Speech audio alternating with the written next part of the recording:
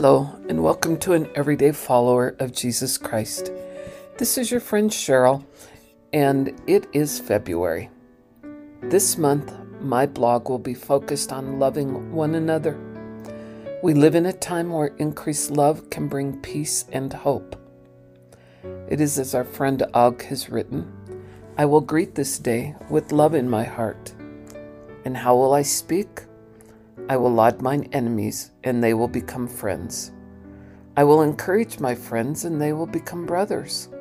Always will I dig for reasons to applaud. Never will I scratch for excuses to gossip. When I am tempted to criticize, I will bite my tongue. When I am moved to praise, I will shout from the roofs. Unquote. So today, we're going to look at this very small phrase from Jesus Christ. As I have loved you, love ye one another. Quote, a friend named Louis related to a tender account about his gentle, soft-spoken mother. When she passed away, she left to her sons and daughters no fortune of finance, but rather a heritage of wealth in example, sacrifice, and obedience. After funeral eulogies had been spoken and the sad trek to the cemetery had been made, the grown family sorted through the meager possessions the mother had left. Among them, Louis discovered a note and a key. The note instructed, in the corner bedroom in the bottom drawer of my dresser is a tiny box. It contains the treasure of my heart. This key will open the box. Unquote. All wondered what their mother had of sufficient value to place under lock and key. The box was removed from its resting place and opened carefully with the aid of the key. As Louis and others examined the contents of the box, they found an individual photo of each child with the child's name and birth date. Louis then pulled out a homemade valentine in crude childlike penmanship, which he recognized as his own. He read the words he had written 60 years before. Dear Mother, I love you. Hearts were tender, voices soft, and eyes moist. Mother's treasure was her forever family. Its strength rested on the bedrock foundation of I love you, Thomas S. Monson. The other day, I was in a conversation with a dear colleague who was seeking ideas. She was faced with abuse of a small child, the suspected abuse in the home, and the impact on the child showed up in her behaviors when it was time to go home. These are heart-wrenching experiences, and at times there is a sense of helplessness in what you can do. It is a powerful reminder that nowhere is Christ-like love needed than in our homes. The role of parents is to love children in the same manner that Jesus showed love for children. Adults are to protect children, keep them safe, pray for them, teach them, and cherish them. The Savior reminded those who do not treat children properly, quote, but whoso offend one of these little ones which believe in me, it were better for him that a millstone were hanged about his neck and that he were drowned in the depths of the sea, unquote. It's in Matthew chapter 18, verse 6 of the Bible New Testament.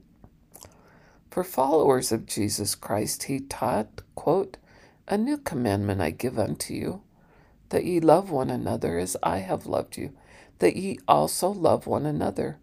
By this shall all men know ye are my disciples, if you have love one to another. That's in John chapter 13, verses 34-35 in the Bible New Testament.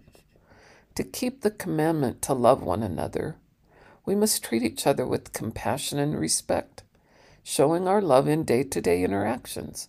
Love offers a kind word, a patient response, a selfless act, an understanding ear, a forgiving heart.